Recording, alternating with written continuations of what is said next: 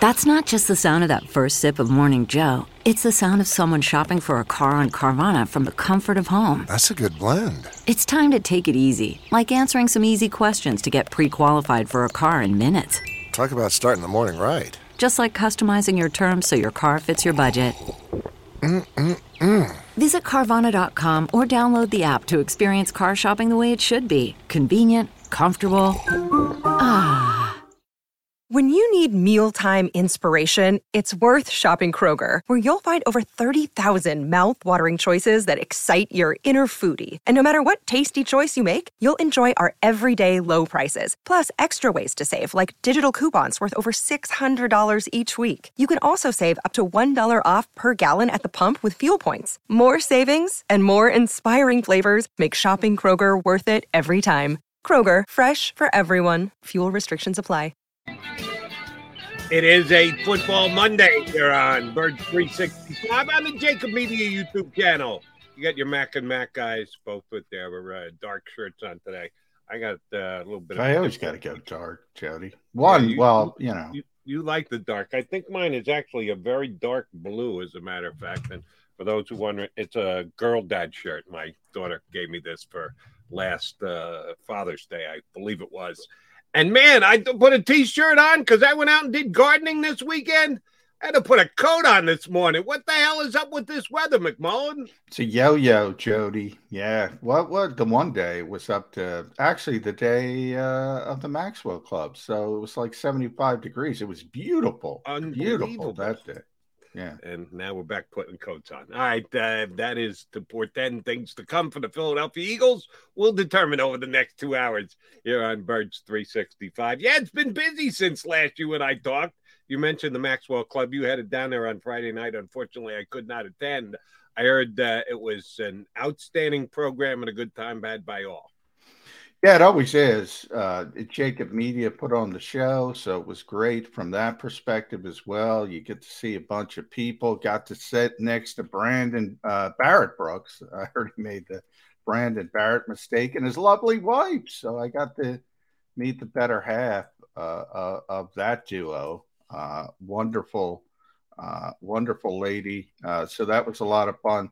A lot of people there. Obviously, got to see Brian Dawkins, and that was. It's during, I joked about it. I wish you were there, Jody, because, the Eagles had not been doing anything. Then all of a sudden, all right, I'm heading down to Atlantic City for the Maxwell Club. Then they're doing things. And obviously, it was about 10 minutes after I sat down, the news broke that the Eagles re-signed Anthony Harris, and Rodney McLeod happened to be there. And I can just say that Rodney does not think he's going to be back with the Eagles, which is my assumption as well. So we'll see how that shakes out as well. But it was interesting from that perspective.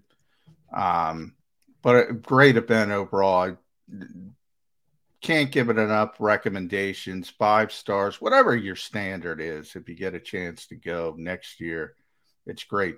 Basically, the entire football world of the Delaware Valley, is encompassed into one ballroom. So it's pretty cool. That is very cool. Glad you enjoyed.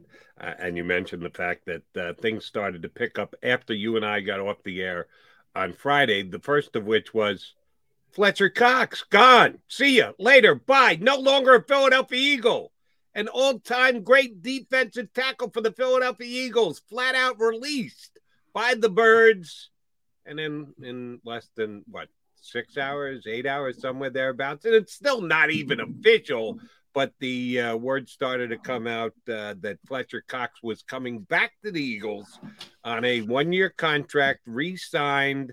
The cap numbers, and we'll have our cap expert on a little bit later to try and clear some of this up, because I'll be completely honest, I don't understand exactly what was accomplished by releasing Fletcher Cox and then re-signing Fletcher Cox, which seems to be almost the exact same contract. Maybe they save a couple $100,000, maybe they save $1 million, and we'll get Brad Spielberg from Over the Cap to jump on with us and explain it to us. I guess it's Howie Roseman doing his number crunching magic with the salary cap, John, if you can explain it to me, I would love to learn.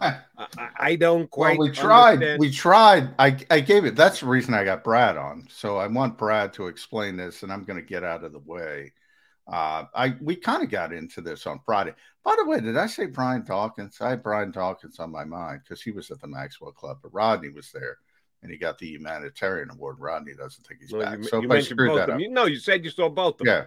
Yeah, if I screwed that up, I just wanted to clarify. Yeah. But yeah, I mean, to me, it comes across, and again, you know, guys like Brad who really have this stuff down. They really understand what's going on. He called it, I think, one of the most complicated contracts he's ever seen with the NFL. The Eagles redid it so many times. I joked, there's so many addendums on this thing, so many Post-it notes. You can just picture it just littered with, and they kind of wanted to reset it and go into the more of the Jason Kelce year-to-year thing with Fletcher Cox, and they sort of bit the bullet, and this is the time they were able to get it done. And as I mentioned on Friday, it's a calculated gamble because once you give somebody the opportunity to take phone calls, and Todd Francis, Fletcher's agent, he was able to take phone calls, presumably, and if somebody showed up with 2 years and maybe up to guaranteed money up to $20 million, you might lose the guy. So it was a little bit of a calculated gamble, but it was pretty clear early on, just by the way the Eagles handled the release, that they had a good indication they were going to be able to get him back. And, it was just sort of resetting from my perspective from this contract that was over leveraged from pushing the can down the road. Remember, we always talk about roster building. It's about more than 1 year. It's about more than immediacy. It's about, and GMs will tell you 3 years. I've argued it's really 2 years, but, it used to be 5 years. Either way, you got to think more than immediacy. And next year, we've been talking about this for a while. The new television contracts for the NFL kick in. So you're going to see this massive spike in the salary cap because everything is figured out on the revenue shared between the players and owners. And there's going to be a big spike because of the increases in the TV deals. That doesn't kick in until next year. Looks like to me the Eagles want to get their ducks in a row and make sure they have everything ready and stop doing that stuff. So when the boom comes, they're ready for it. So here is the simplest of questions. And again, we're going to have Brad on a little bit later, and he'll try and work out some of the cap implications of this deal. Should the Eagles have just moved on? Like you said, anytime you release a player, you're giving him a possibility to sell himself to the entire National Football League. You never know. Somebody comes in, does something financially that you don't expect. Cleveland Browns with Deshaun Watson. Oh, we'll get to that. But you never know. When you make a move like that, it didn't preclude the Eagles from re-signing Fletcher Cox, which is exactly what they did. Should they have just moved on and said, Fletcher, all-time great, acknowledge him as a guy who was a major contributor to the Super Bowl champion, but not the productive player he once was. Time to just go into let's rebuild this position mode. Should the Eagles have just said, all right, as long as we're releasing him, we might as well just move on from him as well? Or do you think they did the right thing by bringing him back? No, I think they did the right thing by bringing him back. I think he's still a very good player. I think he's not the player he once was, and that's what people expect. And understandably, because this is, one of the greatest defensive players in Eagles history, and that's not hyperbole. This is one of their great players in their history. And that's one of the reasons, by the way, I knew they were trying to bring him back. Well, they said it at the end of the press release, but anytime they ever turn the page on a franchise icon, they get the full Monty treatment. Jeffrey Lurie chimes in, Howie Roseman chimes in, Nick Sirianni would have chimed in. This was sort of just a bookkeeping mode. You could see that early on. Look, what the Eagles are very good at, and we'll talk about this as the show goes on as well, because so many people are so upset they haven't been able to get much done in free agency. What the Eagles are very good at is valuation. Nobody can dismiss that.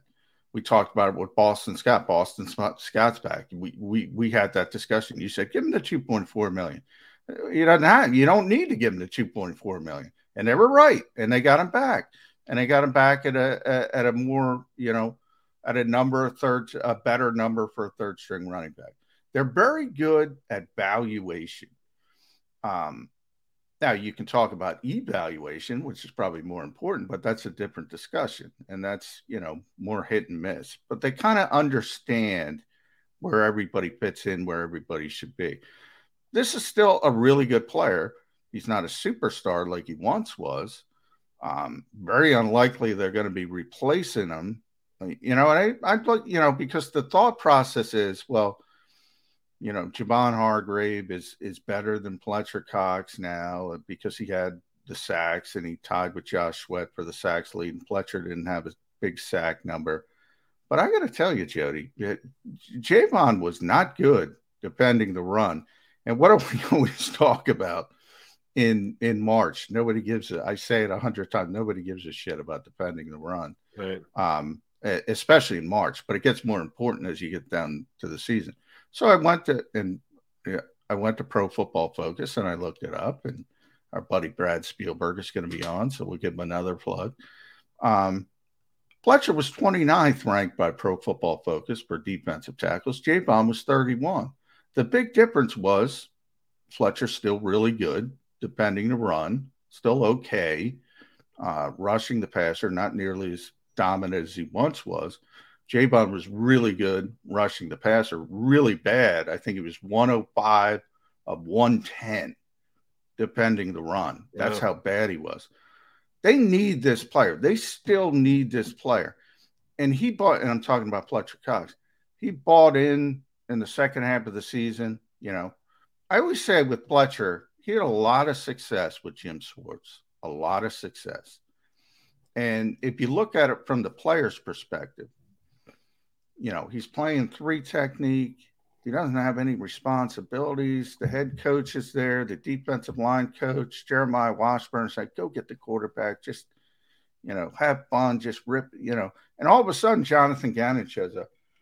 Well, we're going to play a 3 technique, but sometimes we need you at 4 eyes. Sometimes we need you at 5. More buried fronts. They want to have different looks on different downs to try to confuse the quarterbacks, which didn't work that well. But nonetheless, that was the plan. He didn't like it. He was used to the other way of doing things. He had a ton of success the other way of doing things.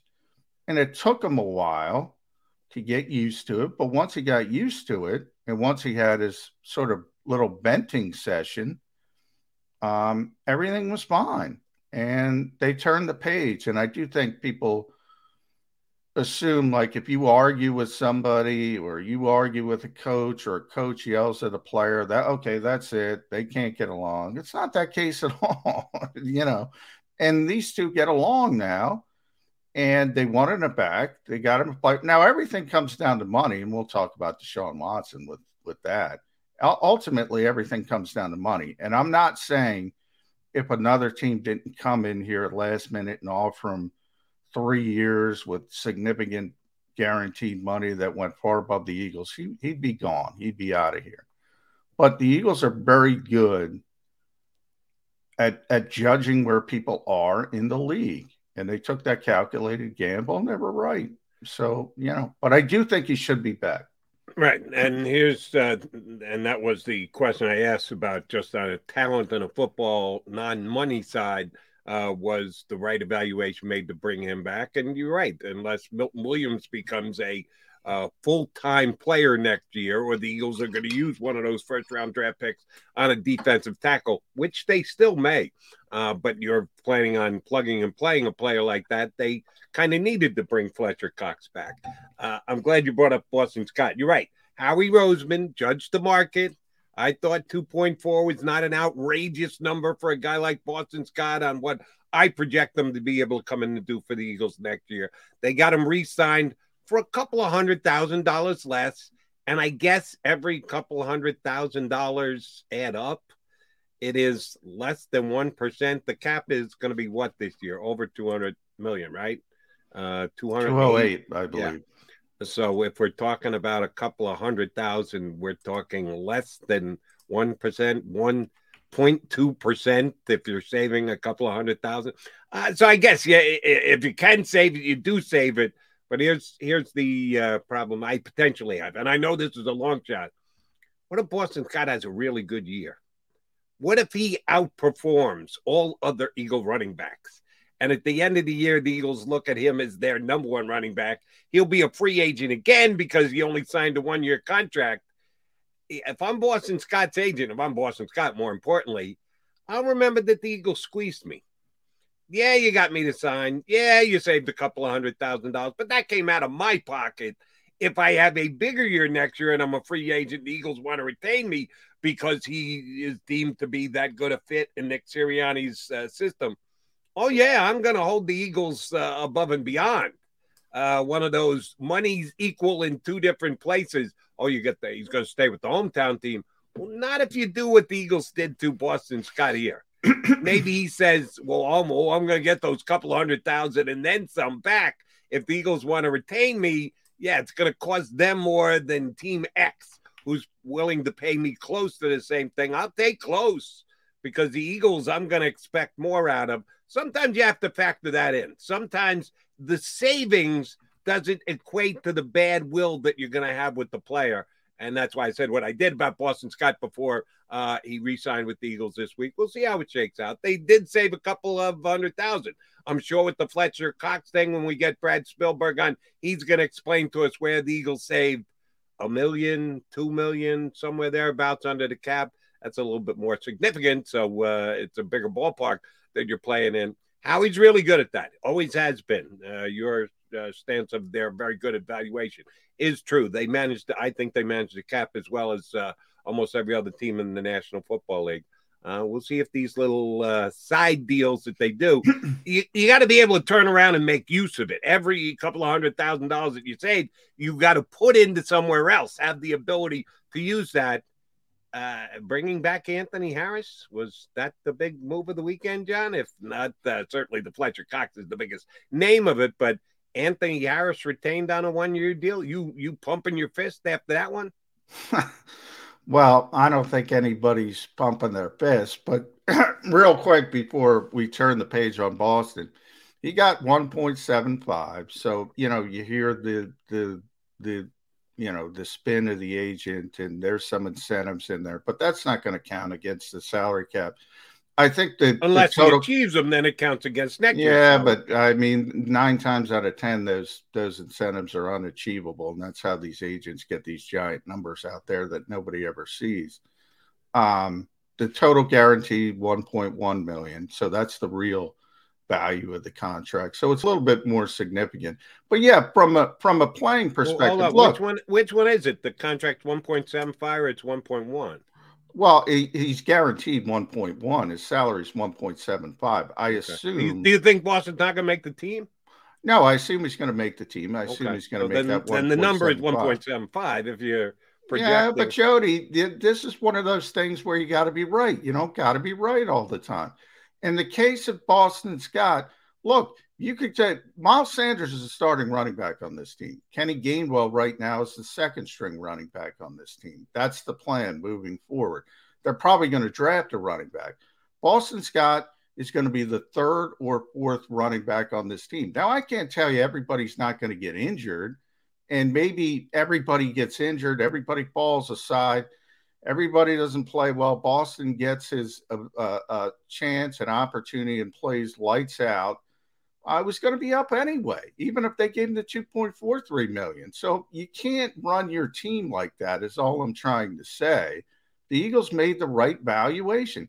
We kill Howie Roseman when he gets stuff wrong, and I'll kill him right now with the safety position. And you got to give him credit when he does stuff right. In this indication, he did stuff right. Now with Anthony Harris, and there's two different sort of balls on this particular thing. It's sort of like wide receiver as well. The Eagles know they have to get better at the position. They tried to sign Marcus Williams. They were in on Marcus Williams.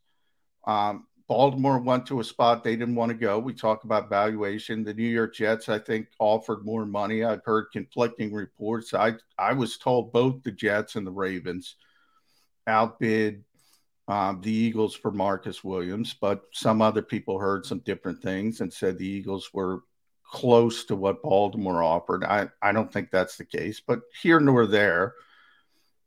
So there's two different things. Like this is a results-driven business. So when you don't get results, like the Eagles haven't been able to upgrade a wide receiver, they haven't been able to upgrade at safety. They haven't gotten those results. But then the mindset is different, right? You know, they're trying. They tried to trade for Calvin Ridley. They thought they had to trade for Calvin Ridley. They were in on Allen Robinson. Allen Robinson just wanted to go to the Super Bowl champions. Some people said they were in on Robert Woods. Haven't been able to confirm that yet. He goes to the Tennessee Titans. There was another receiver. Christian Kirk. And we all know the money he got was just ridiculous. You can't pay him that. They're paying him like he's the 2022 Jerry Rice. That's absurd what Jacksonville gave him. And the same thing with Marcus Williams at safety. So, you know, at wide receiver, it's obviously more obvious because you don't get plan A, you don't get plan B, you don't get plan C. You're already down to plan E. And maybe we're talking about Zach Pascal at the end of the week, but who knows, or in a couple weeks, which isn't going to excite people. And the same thing with Anthony Harris, that isn't going to excite people. The most interesting thing to me is I thought they were going to sign one between Rodney McLeod and Anthony Harris, and I thought they would default to Rodney McLeod. But I also said I thought Gannon would rather have Anthony Harris. Of the two. Now, neither should be sexy to the fans because they're both declining. Let me jump in there and ask you a question. Why do you think that's the case? Why do you think Gannon would prefer Harris over Rodney McLeod? I'm assuming it has to do with their abilities on the field because Rodney's been here longer, but Gannon isn't tied to the previous Rodney McLeod achievements, a.k.a. Super Bowl champion and the like. What is it about Harris that you think Gannon prefers his game to McLeod's? Well, one, he's been around Harris more than he's been around McLeod, so he's very comfortable. He's very familiar with the player. He was in Minnesota when Anthony started his career, so Anthony's got a better feel for what Jonathan wants to do, even though Rodney's been here much longer for the Eagles, but that was obviously Jim Schwartz. So I think Anthony was a better fit for Jonathan. That's why they went out and got him in the first place. I didn't think he played at a level where you would say, but the Eagles have made a big deal about this in front of the cameras and behind the cameras, you know, about this, you know, we're an extension of the coaching staff. And a lot of that is always lip service. I certainly think it was lip service during the Doug Peterson era, to be honest. But they do seem to be trying to be more cognizant of getting players that fit what their coaches want to do. Hassan Reddick, perfect example of that. That position didn't even exist under the old regime. And now they bring in a player, a big money player for them, certainly, at a position that didn't even exist 2 years ago in Philadelphia. That's one example. Anthony Harris was one example. Eric Wilson was one example. Not a good example, but he was an example of a player they thought could fit a particular scheme. They do seem to be trending in that direction a little bit more. And I think this was, hey, who do you want? One of the two, to Jonathan Gannon. He said, well, I'd rather have Anthony. You know, and that's some of they're going to get a safety. Might be in the draft, might be still in free agency. They're going to get another safety. but it certainly seems like, and certainly Rodney thinks they made their decision. And you never say never, but it doesn't look like Rodney's going to be back. Eagles at safety. Here's Epsy. Just saying. Well, they like Mark. Yeah, I mean, Marcus played very well last year, to be honest, in limited times. Now, there's a lot of players that can play well for limited, like a good backup infielder, utility man in baseball. There's a lot of guys who are good when they got to play a day a week, and they can play a bunch of different positions, and they become very valuable. And then the more they play, if somebody gets hurt, they tend to get exposed. That's what you have to see with Marcus Epps. If he's forced into playing, can he keep up that level of play over an extensive amount of snaps, or opposing offense is going to figure out, hey, 22's on the field. Let's take advantage of that.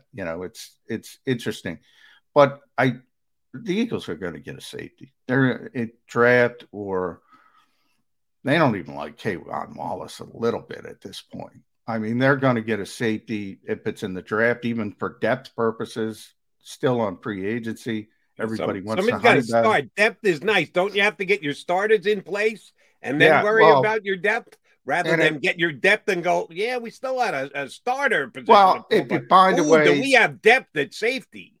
If you find a way to get Kyle Hamilton because he ran a 4.6 and he falls, then your issues are solved. Right. Then you have, the kid Baylor. I know people are talking, Petrie from Baylor, I think his name is. Jalen Petrie, if they get him in the second round, then you sort of have like a talented kid. Maybe he can hit the ground running, maybe he can't, but they're going to get a safety somewhere. And they might sign a veteran still. Everybody wants the Honey Badger. I don't. Everything depends on market. The fact that he's still out there tells you a lot. Just talking to some people who say, he doesn't have the same speed he did have a couple of years ago. So I think it's buyer beware on him. When you say they're going to get a safety, I'll take it your word, but we probably could have said the same thing last year with they're going to get a linebacker, and then they got Eric Wilson. So just acknowledging. Oh, yeah, they might get the wrong safety. I'm not saying they're going to get the right. That's the point safety I'm trying to make here. Just saying they're going to get a safety doesn't do the laundry for me.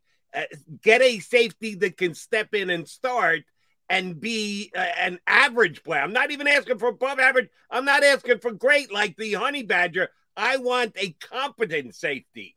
We don't know that they're going to be able to get that just yet. All right, he's John McMullen. I'm Jody McDonald. We are the Mac and Mac guys. We told you Brad Spielberg from Pro Football Focus and OverTheCap.com is going to come on and try and help us understand and break down the details of how the Eagles saved money, what Howie Roseman was able to accomplish to give himself more wiggle room under the cap with the release and then re-signing of Fletcher Cox. So we'll get Brad up here in hour number 2. But when we come back, we'll talk about the new quarterback of the Cleveland Browns, who absolutely could have been the quarterback of the Philadelphia Eagles. For all those who said, he didn't want to come here. He didn't want to come here. Nothing the Eagles could do about it. Well, he wasn't going to Cleveland either. He didn't want to come here. Shockingly, he got re-added to the Cleveland Browns, and now he is a Cleveland Jody, Brown. Remember what I texted you 10 days, it was probably 5 to 10 days ago, about why Deshaun Watson wasn't coming here? Remember when I texted you and I said you can't mention it on the air about his relationship with Jalen that he developed with Quincy Avery? Well, you can mention it. Yes. I know exactly. I know exactly what you're talking about. And, now you can mention it because it's out. Yeah, now you can mention it because here's what I say to your text: baloney does not hold any water. If the Eagles had come up with $240 million guaranteed dollars, here's what I think Deshaun Watson would have said about his relationship with his quarterback coach, who happens to be the same quarterback coach as Jalen Hurts. Oops, sorry. No, that's my belief. Here's why it matters, Jody. Here's why it matters. And it's widely reported, so you can dismiss it all you want. It's 100% accurate. The Eagles, Houston set down the parameters for offers, and the Eagles were one of the teams that called.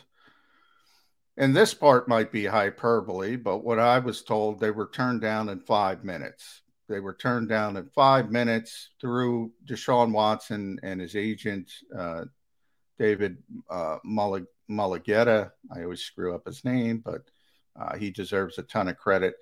They were turned down very, very quickly, and it had a relationship. They weren't talking to the Eagles. They weren't waiving their no trade clause. So they didn't get the offer. Now, one thing, I get what you're saying, because they had eliminated Cleveland and Carolina. And then David circled back and said, hey, all right, last chance. This is what Atlanta, everybody in the league thought he was going to Atlanta, including Atlanta, believe me, thought he was going home. All right, you want to go, you want to better this? And Cleveland came in with the biggest contract in NFL history, the first 5-year fully guaranteed contract in NFL history. So I get what you're saying. The preference, it turns out, he had a preference to play in the Southeast. That's what it was. So people who say it was debunked, no, he had a preference. He was down to Atlanta. And in other words, if everybody offered the same contract, he was playing in Atlanta. And then Cleveland probably would have been fourth. Everybody didn't offer the same contract. So you're right. The preference wasn't a hard and fast rule. That was the part that was debunked. He took the money. Yep. He took the bag. And David, because he's smart and he's very good at his job, then he spun it and said, well, this is the best roster. No. If Atlanta offered the same contract, he'd been in Atlanta right now. That's good spin after the fact. But Cleveland went above and beyond, sort of like Jacksonville with Christian Kirk. Now, I will say the Eagles never got an opportunity to be in this bidding, Jody. I will say there's no stinking way the Eagles would have matched this contract. So even if they were allowed in the bidding, they wouldn't have won. However, the part that I texted you days and days ago is 100% true. Jeff McLean's reporting it now. Aaron Wilson's reporting it now.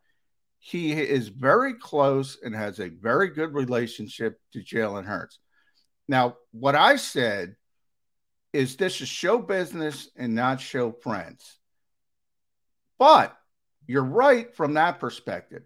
If there were two options, it would have been, I'm sorry, Jalen. It never came to that. It exploded. He had tons of opportunities. Place where I will disagree with you, John. I talked to a Cleveland source last night and asked about how this deal came about and the timeline and everything else. This was what my Cleveland source told me. It wasn't the agent going back to Cleveland going, hey, we'll let you take one more shot here. No, the Browns were the ones who reached out and said, we're willing to redo our offer because they had heard when Carolina had been eliminated, some of the details of what their offer was in a restructured contract to him came out, and they had been either advised, told off the record that was the reason that he had moved away from Carolina was their restructuring, their extra money that they're tacking on just wasn't good enough. And the Browns came up with the belief that, I guess this could be the driving force. So they came both barrels with an unbelievable guarantee, every single penny, $230 million offer. That was the main moving force behind Cleveland doing what it did. Yeah, I mean, I was told that it was a money deal more than anything else. I was told it was Cleveland never gave up, even when they were ruled out. So, that's sort of like, all right, maybe they initiated, maybe David initiated, maybe David gave everybody one final shot, maybe they initiated. But it was about money. That, to me, is the key part. It was about money. It wasn't about anything else. But from that, so I get what you're saying. If the Eagles offer $200, The problem is the Eagles never got into the party. They weren't allowed in the party because Deshaun wasn't going to consider the Eagles. And I've said this from the start. There's a million reasons. It could be weather. It could be money. It could be location. It could be all of those things balled into one. We saw it with Davante. Davante Adams wants to play with Derek Carr. I have no stinking idea why, other than they're good friends from their college days. But it doesn't make any sense from a logical sense after you played with one of the greatest quarterbacks of all time. And I like Derek Carr, and he's a good quarterback. But come on, you just played with the best ever or one of the best ever. It doesn't make any sense. But so because it doesn't make sense, and by the way, it doesn't make sense to me either, Jody, because it doesn't make sense to you or me. That is the reason why Deshaun Watson wouldn't consider the Philadelphia Eagles and never wavered for a calendar year. Never wavered for a calendar stinking year. They were never in this thing. Never. Yeah. They got, and for all those reports and all those people, how he's going to pop up like a whack-a-mole and he's going to get to, no, they had to turn the page after the 5 minutes, and it might have been 10 minutes. Everybody has all this hyperbole in these types of situations. And Cleveland might have initiated, David might have initiated, back and forth. Bottom line is it was money. It was the fully guaranteed money. And at the end of the day, the Eagles weren't going to offer that anyway. Right. So, and that's the point I was trying to get to.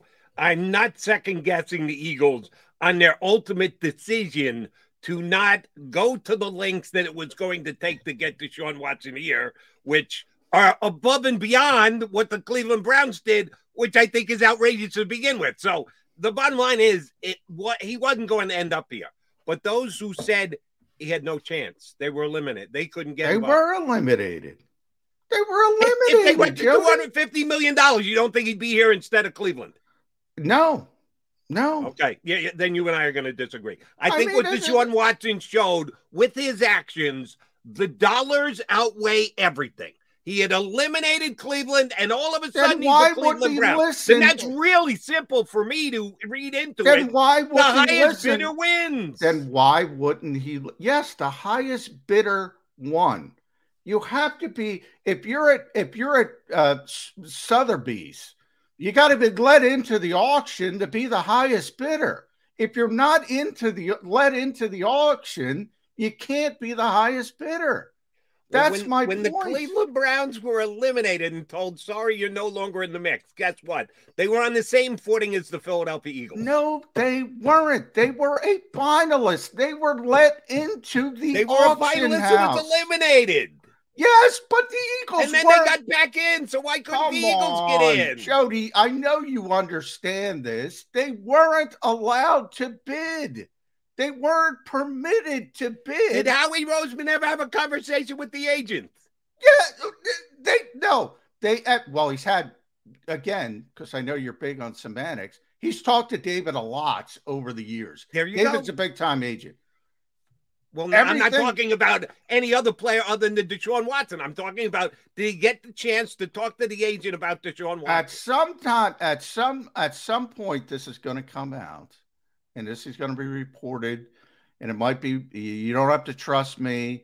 I don't know who you trust. It might be Peter King. It might be McLean. At some point, this is going to be reported, and I want an apology because the Eagles were never allowed to give an offer, and were never allowed, and the agent, Deshaun Watson, refused to waive the no trade clause. So if you can't bid, if you're not permitted to bid, you can't outbid anybody.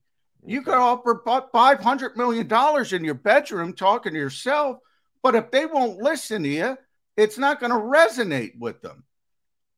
All right. Yes. When I see Deshaun Watson or his agent go on the record and say, we never accepted. Well, come on, Jody. An agent's not going to go on the record. When's the last one who went? Maybe 20 years after his playing career's over. Maybe he'll talk about it then. Look, if you're not going to trust anybody, I can't force you to trust reporting. I'm telling you, it's been reported. I told you 7 days before it came out, and now it's reported, and you still don't believe it. Now, No, how do I make John, it's not that I don't believe you. I'm just judging what happened. Yes, you told me 7 days ago, listen, he's not coming to the Eagles because he has a good relationship with Jalen Hurts. He doesn't want to step on Jalen Hurts. But you don't find it strange? And when you told that to me, I accepted it. And I still accept it. However, things transpired since that I think outweigh the relationship between those two guys. The fact that he joined a team that was in the bidding for him, that was told your services are no longer needed, that they got back into the bidding and ended up with the player. To me, in reporting, that outweighs what has been reported. Not confirmed, but just reported. I'll judge actions that have actually taken place than reporting that may or may not be in place. And of the 4 teams, you're correct. With those 4 teams, with those 4 who were let into the velvet rope in the VIP room, you're correct. With those 4 teams, the Eagles were not one of those 4 teams. And they were not one of the teams that were because there were 2 phases. There were over 12 teams that tried to get a meeting and get an offer in with Deshaun Watson. Some just bowed out because they knew they wouldn't be able to offer what certain other teams could. Some were refused, like Philadelphia. And I don't know who else was refused. Of those 4 teams, you're correct. But the Eagles aren't amongst those 4 teams. I mean, I if you don't believe it, you don't believe it. They weren't in it. Yeah, I again, I'll repeat what I just said. I will judge actions more than reports. And here's the action that we know. There was a team that ended up with the services who were in the bidding, came out of the bidding. It was down to just 2 teams, and then they got back into the bidding. How did they do that? By putting an unbelievable amount of money on the table. And I got to believe anyone else who reached out to the agent, at least expressed an interest in the player, could have done the same. I'm okay with the Eagles not getting I don't think that they've ruined their franchise for years to come. I don't think Deshaun Watson's going to win multiple Super Bowls in Cleveland. I'm okay with the result. I'm giving you my belief that if the Eagles were desperate and wanted to get Deshaun Watson, that they could have, if they had been willing to go above and beyond what the Cleveland Browns did. I wouldn't if I'm Howie Roseman. If I'm the Eagles, Howie made the right move. And maybe it was that plain and simple. He had a knowledge of what the numbers were getting to, what it was going to take. And he said, thank you, no. Yeah, is Deshaun Watson better than Jalen Hurts? He would have. I'm going to pass on getting into that neighborhood. And if Howie did that, good for him. But I believe they could have gotten into the neighborhood. The Eagles wanted the player, always wanted the player. They wanted Russell Wilson, always wanted Russell Wilson. Those are the 2 players they wanted as a potential upgrade if they could have gotten an upgrade on Jalen Hurts. Everybody else, for those who want to start the Baker Mayfield conversation, please don't. No, they wanted a home run. They would have loved to have either of those particular players. There was no path ultimately to either one for them. And it wasn't about putting another 0 on the check. Neither player wanted to play here. Neither. Yeah. For different reasons, but neither player wanted to play here. And once that happens, there's, that's the book is closed, and the book got closed. And my point is, and I'm not going to, it's very apparent. I'm not going to change your mind. You're not going to change mine. I don't think he wanted to go and play with the Cleveland Browns either, but yet he's going to go play with the Cleveland Browns. So there was a way to get above and beyond where a player wanted to play. There's a level. What I said, you take the same contract, the same exact contract with 32 teams. He's probably playing in Atlanta, maybe Miami. Oh, yeah. Maybe Miami. Atlanta or Miami, I would say. You take the same exact contract with the 4 teams he's playing in Atlanta. He's playing number 1. He's playing New Orleans, number 2. He's playing Carolina, number 3. He's playing Cleveland, number 4.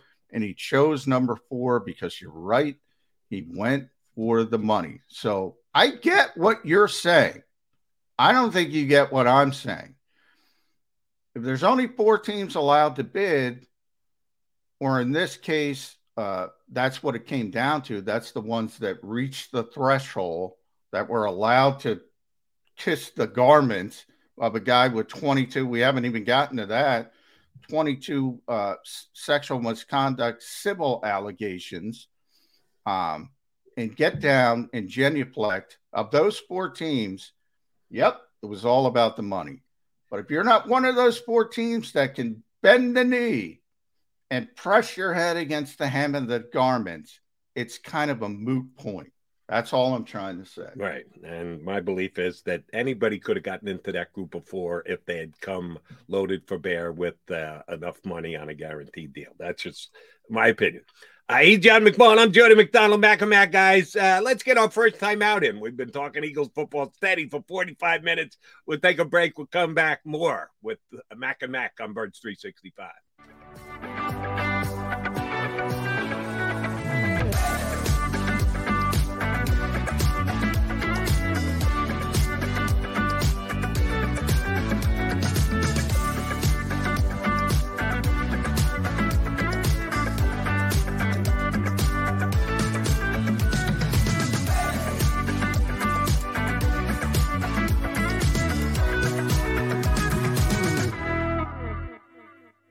At Stateside Vodka, every new customer gets the world's best rocks glass, free. What's that? A rocks glass? You're telling me that bottle is cut in half? You could say that. Holy shit. And you're telling me I can get one of these glasses for free? That's right. 1 free rocks glass per customer with each first-time purchase of Stateside Vodka. So good, it just disappears. Imagine for a moment that you went to work today, and when you came home, you were catastrophically injured. Your life and your family's life. That's what happened to union construction worker Mike Little. I was scared of what the end was going to be, but to be 100% honest with you, I knew I was going to be all right just by talking with Brian. In my heart, I just knew everything was going to be all right. Call the firm and find out why they say, "We got this." Call 215-458-2222. Go for the midnight dares. Go for the memories. Go for the view. It goes on forever. Go for the bubbles in your bathtub and in your drink. Go to bed whenever you want. Or don't. Go for him. Go for her. Go for the win. Go to Ocean Casino Resort. Book your trip at theoceanac.com.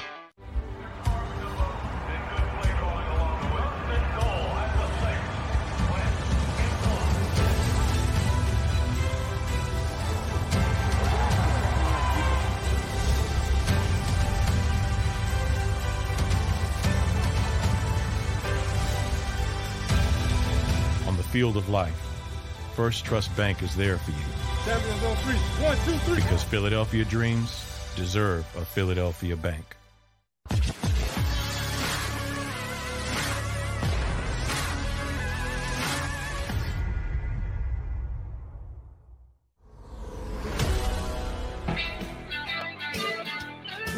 Mac guys here with you on Birds 365. Busy weekend in the National Football League. Certainly the Philadelphia Eagles part of that. Released Fletcher Cox on Friday. By late Friday, there were reports that Fletcher Cox was going to be re-signed. Although there have been those that have confirmed it. The Eagles have not made it official yet. We expect that to happen sometime today, and we'll be able to get through some of the... Fletch is official. Fletch is back. Yeah. The Eagles have put out an official statement. Yeah, was yesterday, I believe. Details on the contract? I haven't seen the $14 million has been reported. I don't think it's filed yet, so we won't see how it's structured. I assume it's going to be structured very similar to Jason Kelsey's deal. I think that's what they're going for, but until it's filed, I think that they're trying to go year to year. And I do want to correct, the Eagles did not save money on Fletcher Cox. They kind of reset things with Fletcher Cox. They took on a ton of dead money still. But they had so many issues with that contract because they kept kicking the can down the road. At some point, they had to reset it. For whatever reason, they decided this was the time to reset it, which maybe Brad has a better explanation of that. I don't know why they chose this time, other than he had that. It was some people said 16 million, some people said 18 million that he was due last week. I think it was Thursday of last week. And the Eagles didn't want to pay that at the time. So they did save some money, in the short term on the books, but long term, they took on a lot of dead cap money. But they had to reset it. So it sounds to me like you don't have the complete definition of reset. I know for a fact I have no idea what you mean when you say reset. Well, maybe. they were in, they had pushed off, how he uses the voidable years trick. So, right.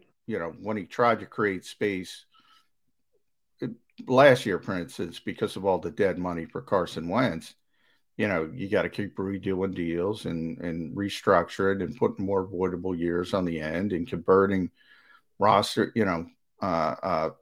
bonuses and the signing bonus and vice versa, and try to spread everything out over 5 years. And, that's a nice little trick, but eventually the credit card becomes due. Yep. And it becomes due for everybody. The part I'm not clear on is why now? Why now? Why Fletcher? Other than they wanted to find a way to keep the player. And they wanted to find a way to keep the player. They didn't want to lose the player, but they didn't want to pay that $18 million out. So they did it now and were willing to take on dead money. Maybe it's because they weren't able to get Marcus Williams. Maybe it's because they weren't able to get Christian Kirk. And they said, well, we got some money. We had budgeted for this. We had budgeted for Calvin Ridley. If you think about Calvin Ridley, his deal was a little over $11 million. Like that was plan A for the Eagles at wide receiver. And he would have been playing on his fifth-year option. So it was a pretty significant number. And if you think about Marcus Williams, even if you get him at $12 million a year, that's a pretty significant number. And they had budgeted that money, and they didn't get those players. So maybe they said, all right, well, we have this money. We budgeted for this. Let's use it for this. I'm just spitballing. Right. No idea. Well, then spitball with me along these lines. Robert Woods became available this weekend. Allen Robinson, who a lot of Eagle fans were hoping would land here, ended up going to the defending Super Bowl champions, the Rams, who already have Cooper Kupp, who would like to retain OBJ and have Robert Woods under contract. So all of a sudden, not only had that wide receiver room become tremendously talented, it was also pretty damn expensive, and the Rams just couldn't keep those kind of players in line. So they ended up trading Robert Woods, who has been a very good, well above average wide receiver in the league, got a contract, about a $10 million guy. Actually, I think it's slightly less than the guy from Atlanta that you were just mentioning, which was the Eagles, Calvin Ridley, plan A. Well, Robert Woods kind of fell into theirs and or anyone else's laps as a potential acquisition this weekend when they signed Allen Robinson. Damn if the Tennessee Titans didn't move in quickly and make a deal for him for a 6th-round pick. Is that all? Now, I know he's coming off a major injury, missed the end of last season, could only watch the Super Bowl celebration from the sidelines, but had played very well in the first half of the season before OBJ ever showed up for the Rams. Has been right there with Cooper Kupp, 1 and 1A the last several years in the Rams team that went to the Super Bowl a couple of years ago. Woods was a big part of. I'm going to forget about Super Bowl Sunday because it was one of the poorest offensive showings in the history of the Super Bowl. But they got there under Sean McVay's system. A 6th-round pick? Why didn't the Eagles offer a 5th-round pick for a guy like Robert Woods? Yeah, this is one that this is a player that now there's a lot of things. He's going to be 30. We know 30 is dirty word in the NFL. You mentioned the money, $10 million, a little bit better than Ridley, but Ridley's younger. I thought you said Ridley was 11. Yeah, a little bit lesser, but Ridley's better younger. as in better for the Eagles, right? Yeah. Okay. You have the injury as well, so who knows? With injuries, maybe they're concerned about that. But I mean, this guy is a tremendous route runner. I mean, top 10 in the NFL. Great blocker, does all the technical fundamental things. So we talked about adding a veteran to that receiver room. Like, this guy could be of immense help to Devontae Smith and Quez Watkins specifically. Just, he knows how to play. So yeah, I would have given up a 5th round pick for him. Now, I did say one report that said the Eagles had interest and he steered towards Tennessee for whatever reason. I don't know if that's the case. I don't have any information on that. It could be another indication of, I don't know, maybe he likes Nashville. I don't know. We are in the player empowerment era. We just talked about it a lot with Deshaun Watson. Who knows? But I think he would have been a perfect fit. I hope the Eagles were involved. I hope they would have considered him. I would have given up a 5th round pick for him. I don't know. They need an upgrade. This would have been, because of the way he plays, because of how fundamentally sound he is. This to me would have been the perfect template of what you need in that room. Yeah, that one I would have seriously considered. And maybe they did. Maybe they did what? Seriously consider. Well, again, I hate to be such a bottom line guy, but what does seriously consider do for you? Well, this is one of well, I understand from the fans' perspective, they only care about results. And I said There's two different things. Yeah, it's a bottom line business. You don't get, but for the people, like, I've gotten this question so many times. I wrote about it on Sports Illustrated over the past couple of days. I get this question: are you surprised how non-aggressive? Are you surprised that Howie Roseman hasn't been aggressive in free agency? I've gotten that question a million times. Now free agency I take as the whole off season, so not just signing players. They tried to get Calvin Ridley. They tried to get Christian Kirk. They tried to get Marcus Williams. They did get Hassan Reddick. They were in on Allen Robinson. They didn't get any of these players. So to me, it's two different questions. The bottom line business, they're not succeeding. But for people who are saying, why aren't they being aggressive? I don't think that's necessarily the case. And Ridley would be the best example. I mean, they thought they had the deal done. And if they had Ridley here, people would be ecstatic. They go, well, we got Ridley, we got Reddick. They'd be ecstatic. One little thing like that completely veers off your plan, and then you got to be good. And you got to have the contingency plan. They obviously did, but they can't get it done. And I don't blame them in individual decisions. I'm not paying Christian Kirk that. I don't think Allen Robinson considered them when the Super Bowl champions came calling. I just don't. I think that was the case. He wanted to go play out there. I don't know about Woods, as I said. Would have made perfect sense to me if I were a GM. But I think they're two different sort of questions. They haven't succeeded.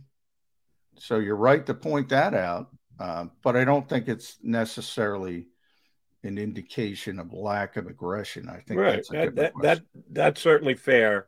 And you want your general manager to be aggressive, and you want him to be open-minded, and you want him to be in on every conversation. At the end of the day, you turn the cards over, there's a winner and there's a loser.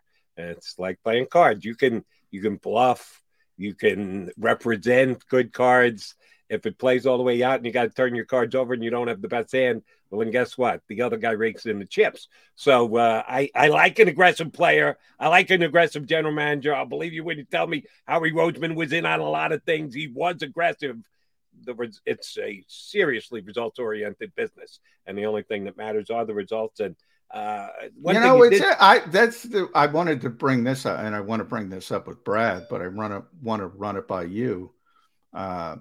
Because I saw, and it wasn't Brad Spielberger, but it was one of the other Cap guys who was talking about Woods, and he mentioned something about, I'd never take on that contract. If the Rams aren't paying part of that contract, I wouldn't take on that contract for a 30-year-old player coming up in injury, blah, blah, blah. Tennessee's a team that needs to reset. And I'm looking around. I'm like, where are we with this cap stuff? Where are we when you're saying, now, granted, Tennessee was very disappointing, obviously, in the playoffs. But they were the number one stinking seed. Right. They won more games than everybody else in the AFC. Need to reset? And they need to that's what I'm saying. Now, if you look at where free agency is, and the AFC has gotten so much stronger. I mean, it seems like every good player is going from the NFC to the AFC, not vice versa. So the AFC does, on paper, look much stronger than and it was stronger last year, by the way. It was already stronger. So right now, in the snapshot of March, whatever, where are we? March 21st, which means absolutely nothing. In the snapshot right now, it certainly looks like the AFC is a lot better than the NFC, and it certainly looks like a lot of teams are catching up to the Titans. But I can't say, if I'm Mike Vrabel, as disappointing as that loss was, and I'm John Robinson, I'm not going to sit here and say I got to reset because I got Ryan Tannehill and Deshaun Watson's in Cleveland and Russell Wilson's in Denver, and Justin Herbert's already there, and Patrick Mahomes, and on and on and on. I can't think that way. So I say to myself, and this is what I want to ask Brad, but I'll ask you as well. Are there any good contracts? Because every time I say, oh, that's too much. That's not just the sound of that first sip of Morning Joe. It's the sound of someone shopping for a car on Carvana from the comfort of home. That's a good blend. It's time to take it easy, like answering some easy questions to get pre-qualified for a car in minutes. Talk about starting the morning right. Just like customizing your terms so your car fits your budget. Visit Carvana.com or download the app to experience car shopping the way it should be. Convenient, comfortable. What's the easiest choice you can make? Window instead of middle seat? Picking a vendor who sends a great gift basket? Outsourcing business tasks you hate? What about selling with Shopify? Whether you're selling a little or a lot, Shopify helps you do your thing, however you cha-ching. Shopify is the global commerce platform that helps you sell at every stage of your business. From the launch your online shop stage to the first real-life store stage, all the way to the did we just hit 1 million orders stage. Shopify's there to help you grow. Whether you're selling scented soap or offering outdoor outfits, Shopify helps you sell. Wherever and whatever you're selling, Shopify's got you covered. Sign up for a $1 per month trial period at shopify.com/try. Go to shopify.com/try now to grow your business, no matter what stage you're in. Shopify.com/try. Money for this guy. That's too much money for this guy. That's too much money for this guy. Are there any good you have to pay good players at some point, right?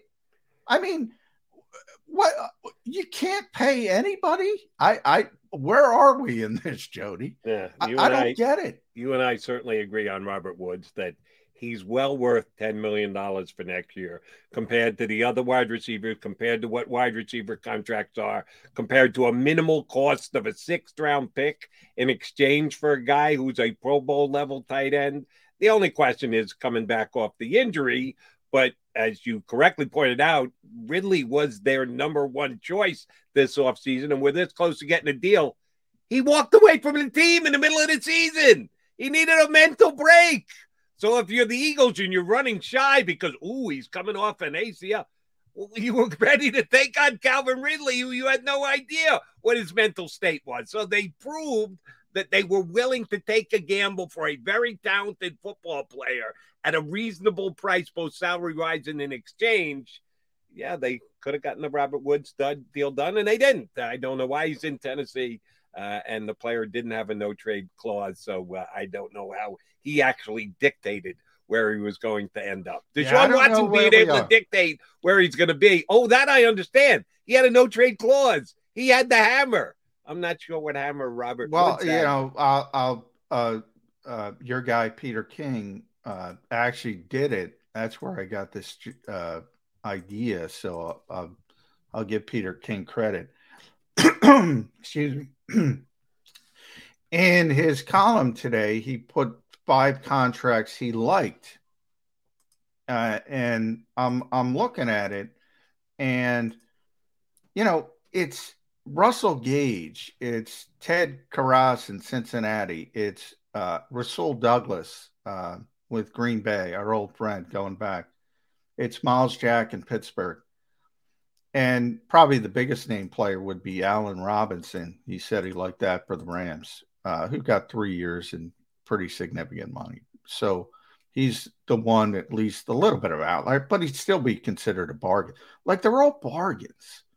Like, I'll sit here and tell you right now. John, which is it? They're all bargains or they're all bad contracts? Which are we talking about? No, these are good contracts. He's saying these are 5 contracts I like. So I'm saying nobody likes any contracts. These are the 5 contracts Peter King liked.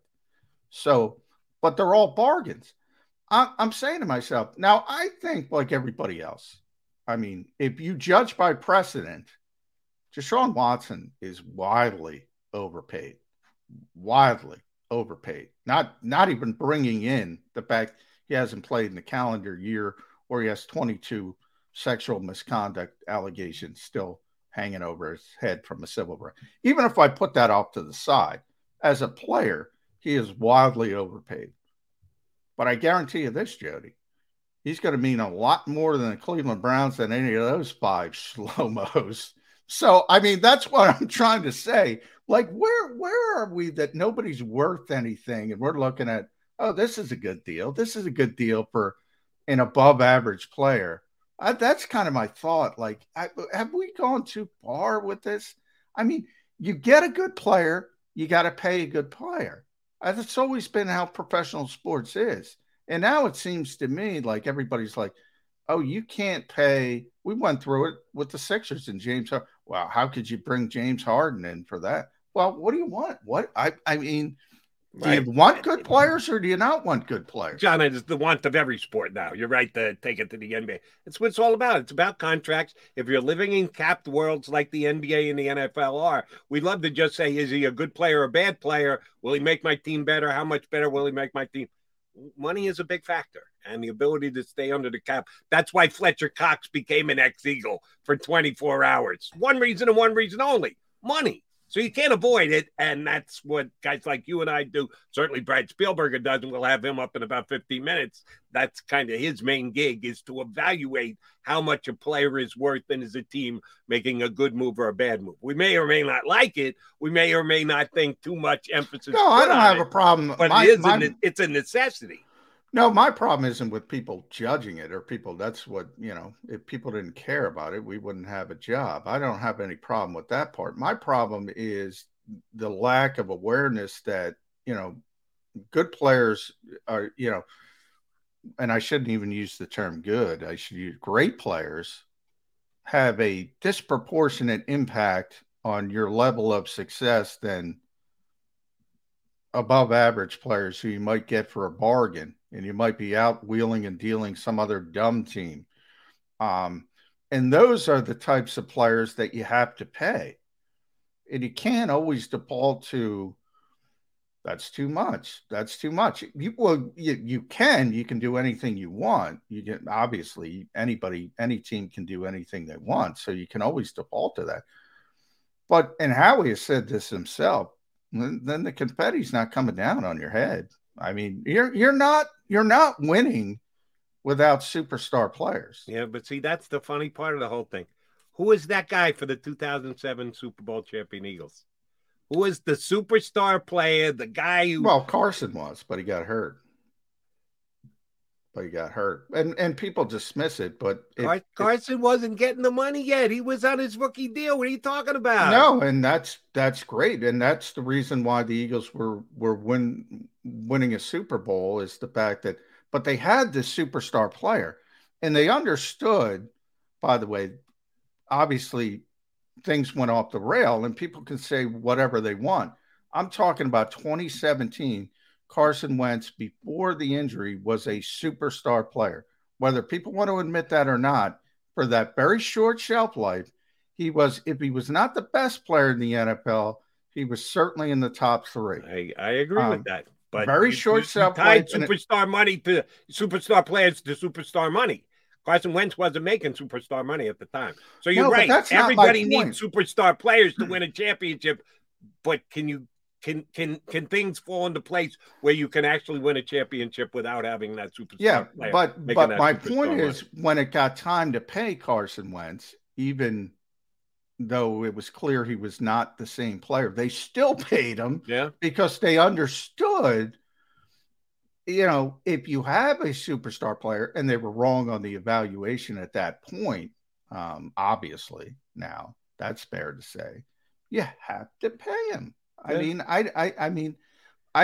that's the part I don't understand is what I'm trying to. But that would have been really impressive from Howie Roseman if he had done that. Said, yeah, know what Carson did. No, he was an MVP. Yeah, it would have been. No, we won a Super Bowl, but you know what?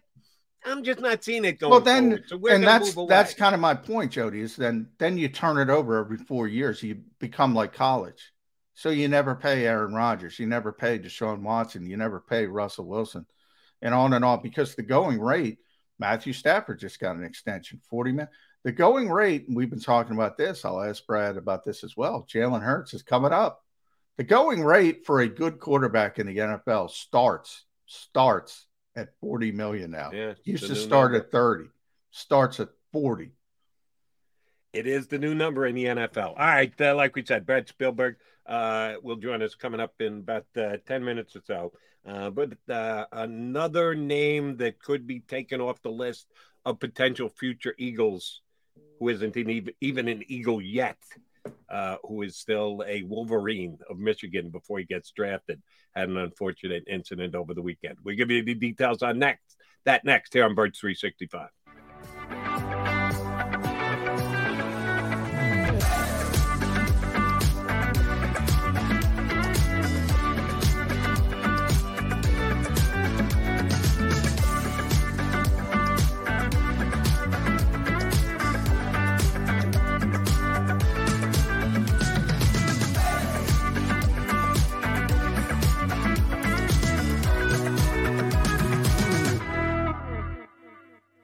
At Stateside Vodka, every new customer gets the world's best rocks glass, free.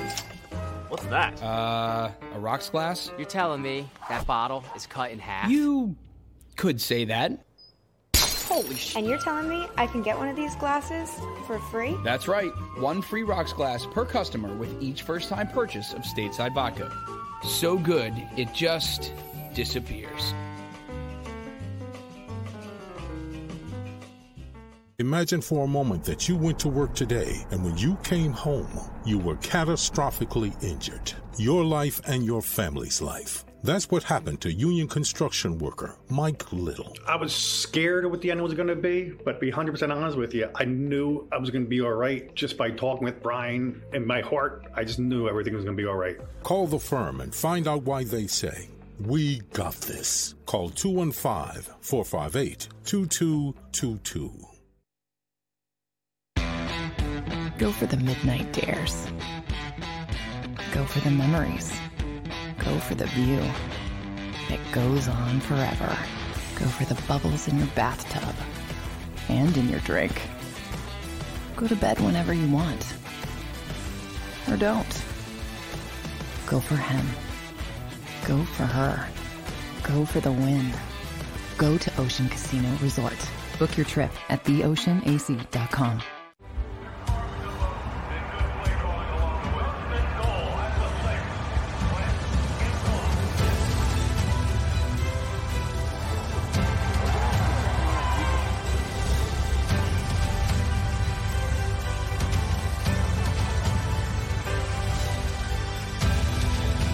Field of life, First Trust Bank is there for you.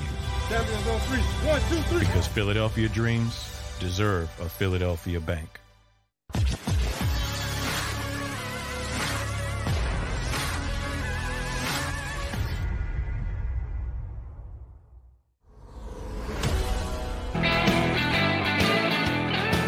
John McMullen, Jody McDonald, Mac and Mac, Birds 365.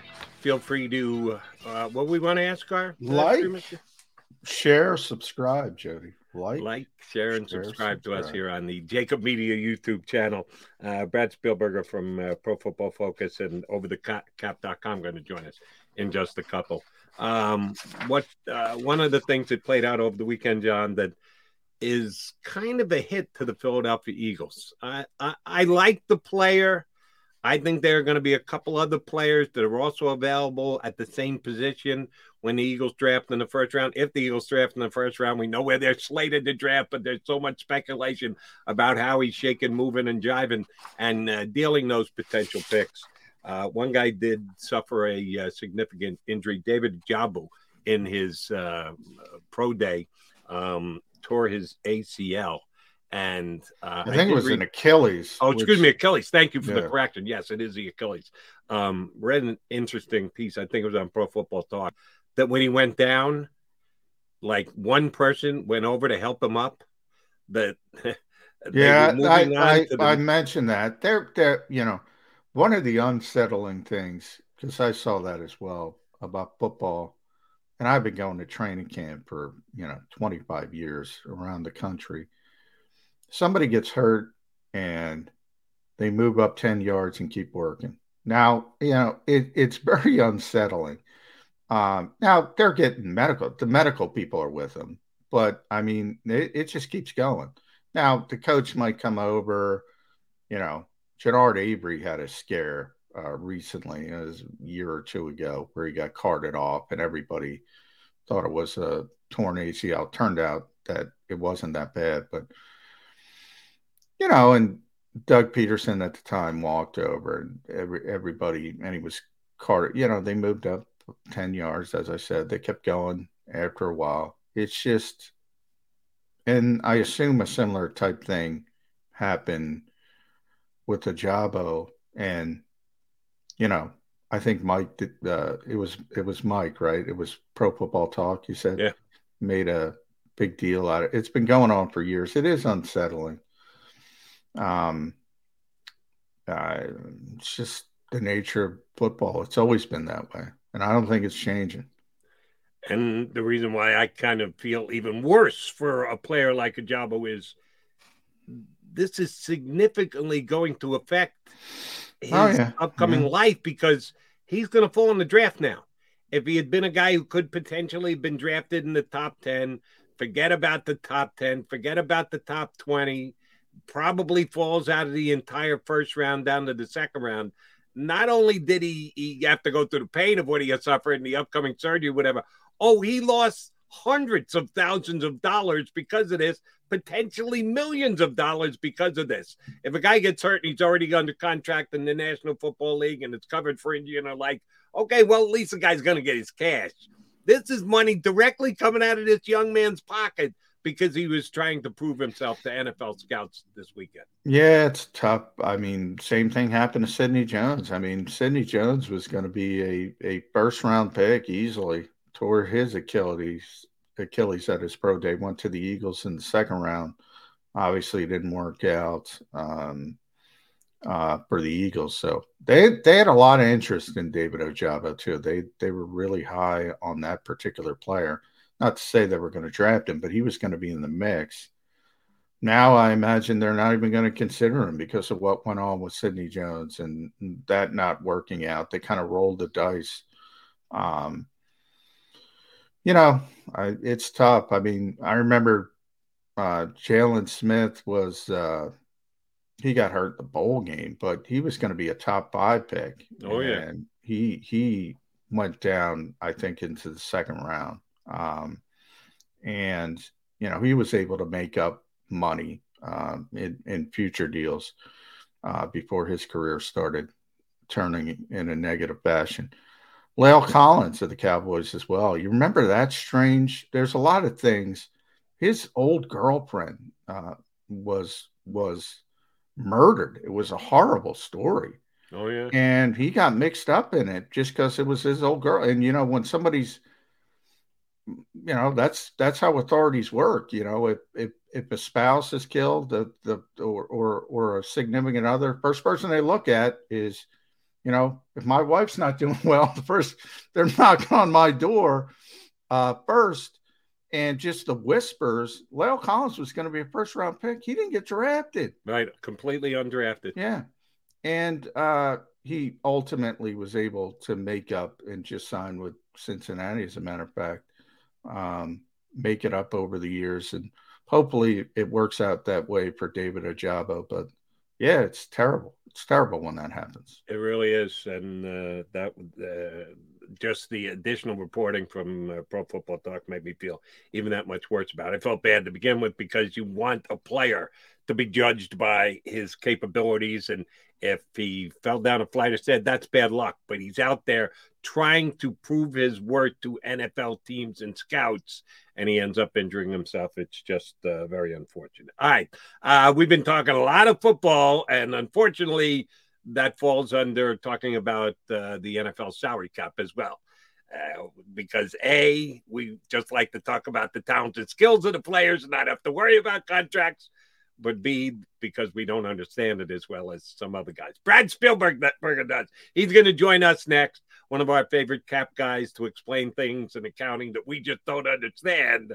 He'll jump aboard with us next here on Birds 365.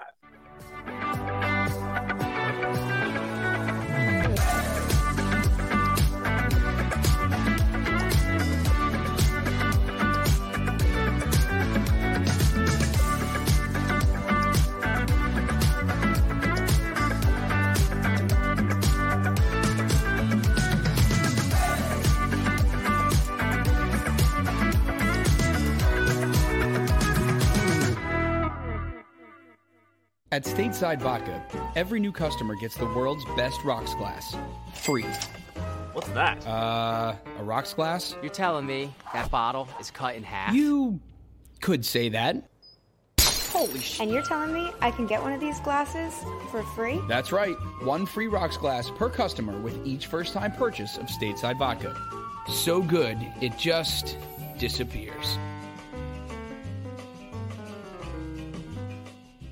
Imagine for a moment that you went to work today and when you came home, you were catastrophically injured. Your life and your family's life. That's what happened to union construction worker Mike Little. I was scared of what the end was going to be, but to be 100% honest with you, I knew I was going to be all right just by talking with Brian. In my heart, I just knew everything was going to be all right. Call the firm and find out why they say, "We got this." Call 215-458-2222. Go for the midnight dares. Go for the memories. Go for the view that goes on forever. Go for the bubbles in your bathtub and in your drink. Go to bed whenever you want. Or don't. Go for him. Go for her. Go for the win. Go to Ocean Casino Resort. Book your trip at theoceanac.com.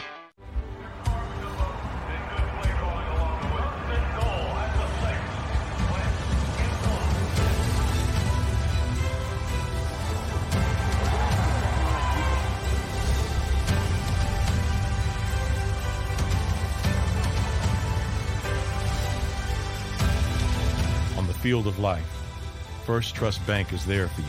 Champions on 3. 1, 2, 3. Because Philadelphia dreams deserve a Philadelphia bank.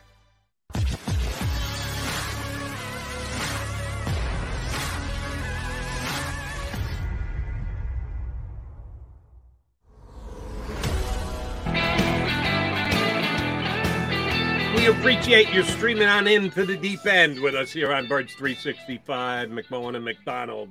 Joined by our buddy Brad Spielberger, Pro Football Focus and OverTheCap.com, one of the best cap experts in the media. We've got a couple of guys on teams that actually do a pretty good job. Brad does it for his media outlets, and he does it for us when we get him to join us here on Birds 365. Been pretty busy these last couple of weeks, huh, Mr. Spielberg?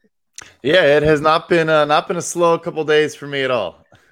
Well, Brad, I'm getting out of the way of this one because I think it was you who called it one of the most complicated contracts in the NFL with Fletcher Cox. The Eagles have leveraged that down the road so many times, so many Post-it notes on that. I can picture it, the hard copy with all the Post-it notes and the red and it crossed out. What the heck were the Eagles doing with Fletcher Cox? Why now? Because they're still taking on significant dead money. What do you think was the plan behind what they did with Fletcher Cox? Yeah, so, I mean, you mentioned the Eagles do have some of the best cap guys in the NFL. Obviously, when your GM is a former cap guy and Howie Roseman, that would make some sense. But Jake Rosenberg, Bryce Johnson, a lot of the guys in that front office get a lot of credit for a lot of the work they do. So what was happening with Fletcher Cox's deal was when the guarantee triggered on his compensation in 2022, it actually opened up a window where they had the right to exercise an option bonus, and they could have pushed even more money down the line. I won't get fully into the weeds, but essentially they didn't want to deal with that. They wanted to get out from under that money before that began. As soon as the money became guaranteed, it kind of complicated matters a bit further. So what they did was essentially just, there was the trade rumors. Obviously, maybe that was being explored a little bit. But I do think they wanted him back no matter what. So he essentially just took a pay cut, but they couldn't just negotiate a simple pay cut on the old deal. They had to rip it up and just sign a new contract. So if it was the date was Thursday, I believe, for whether it was 16 or 18 million, that was that trigger that was going to be guaranteed. Is it just a matter of not being able to work out the details beforehand, and you have to take that calculated gamble of technically making him a free agent, or anybody can pick up the phone and maybe offer 2 years guaranteed money, more guaranteed money? Was it just simply a timing, or was there a strategy behind the fact they had to release him to just get that old contract off the books and start with a new sort of simplified deal? Yeah, so, you mentioned it at the top that they still did take on a good chunk of dead money. And my guess is, Cox and his camp were in a situation where that kind of gave them some leverage, where if the team approached them about a pay cut on that deal or kind of reworking it, they could say, well, we know it's going to be tough for you guys to kind of cut this contract and it's going to bring on, substantial dead money regardless. So, why would we play ball? Maybe give us an extension that helps you guys for, 1 or 2 years or something like that. And so I think that's probably what led to a standstill. But nevertheless, yeah, they had to do something before that date on March 18th, I think it was. They had to do something. And so because they weren't able to work something out, they had to go with the cut. Again, like it's like I said, it is one of the more complicated scenarios. I could spend the whole show just breaking down, and I don't think anyone wants that. So nevertheless, had to be done. And now he's back, and it just kind of makes things a little bit simpler and a little bit cleaner. All right, so let's do a little cut to the chase. Did the Eagles save any money by doing what they did? Is it in this cap? Is it flexibility going forward with voidable years? Give us a little speculation as to why the capologists that the Eagles have in place ended up doing what they did. Yeah, so the report I saw was it's a 1 year, $14 million deal is the new deal for Fletcher Cox, and I still have not seen the full details there, and I would venture to guess that in the same way Jason Kelce's deal was reported as 1 year, $14 million, it's not quite that, and I think maybe it's the same scenario with Fletcher Cox, but let's say it is just 1 year, $14 million. They would have saved $3 million in cash there, compared to the $17 million he was owed on the old deal for 2022. As for the cap, yes, they still take on this big dead cap burden and then bring in a new contract. So, it's maybe not. But the thing about the cap is that and the Eagles know this better than anyone, you can't just look at it in a single year vacuum. So, they pushed some dead cap to 2023. All told, it will benefit them.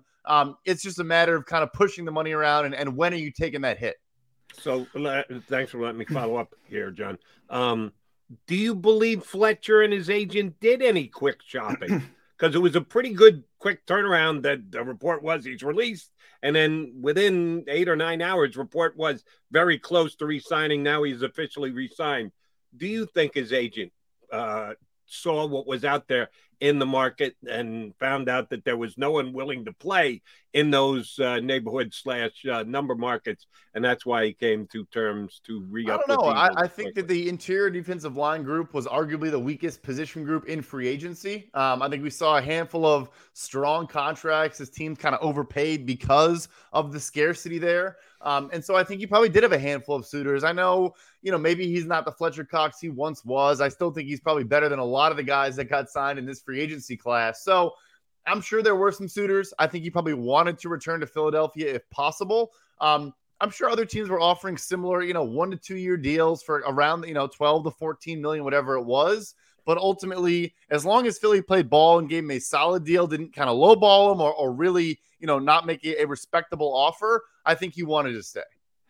Brad, one interesting, it seems to be an uptick to me. You'd probably know a little bit better. I remember Anthony Barr turning tail on Jody's Jets a couple years ago, but this year we've had at least 3 pretty high-profile players, Randy Gregory, J.D. McKissick, I forget the third, Jody, help me out, agreed to terms, Zadarius Smith, agreed to terms, and then all of a sudden said, you know what, I'm going to do a 180 in the so-called legal tampering period, which is an oxymoron, but they changed their minds. So is that, have you seen a spike in that trend? Is that, it seems to be more than usual to me.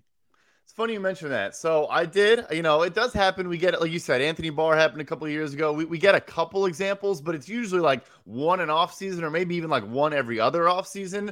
When the third one came through, I reached out to a couple agents and I just said, what's the explanation for this? Or why do you think this is happening and stuff like that? And they said, I think it's just kind of an outlier year. And 2 different ones said, I don't think people realize we're negotiating with multiple teams down to the very last second. Like, we may have the same offer on the table and we're going back and forth on language, or we're trying to get a sweetener from one or the other. And it is like you could be 99% of the way done with 2 clubs and then you make that decision. So they said, yeah, you maybe just don't hear about it as often. It doesn't get out as often and you don't see a true kind of sea change where a guy makes a decision. But this is why, both of them also kind of lamented. This is why reporting is done too early. And people put stuff out before the papers actually signed, reports get out. And that's kind of their, they kind of blamed that more than putting it on, the onus on them. But it does happen. They're the ones putting it out, Brad. That's the thing, though, is that for the most part, sure, but not always, right? Or maybe they'll tell the guy like, hey, look, we are at the finish line. We're almost done. You should maybe hold off on reporting this, but just so you know, get ready to report on it. And the guy just kind of fires it off and says, these 2 sides are agreed on a deal. And they're like, look, we didn't actually, we didn't agree on everything. We agreed on the parameters. We agreed on the overall value.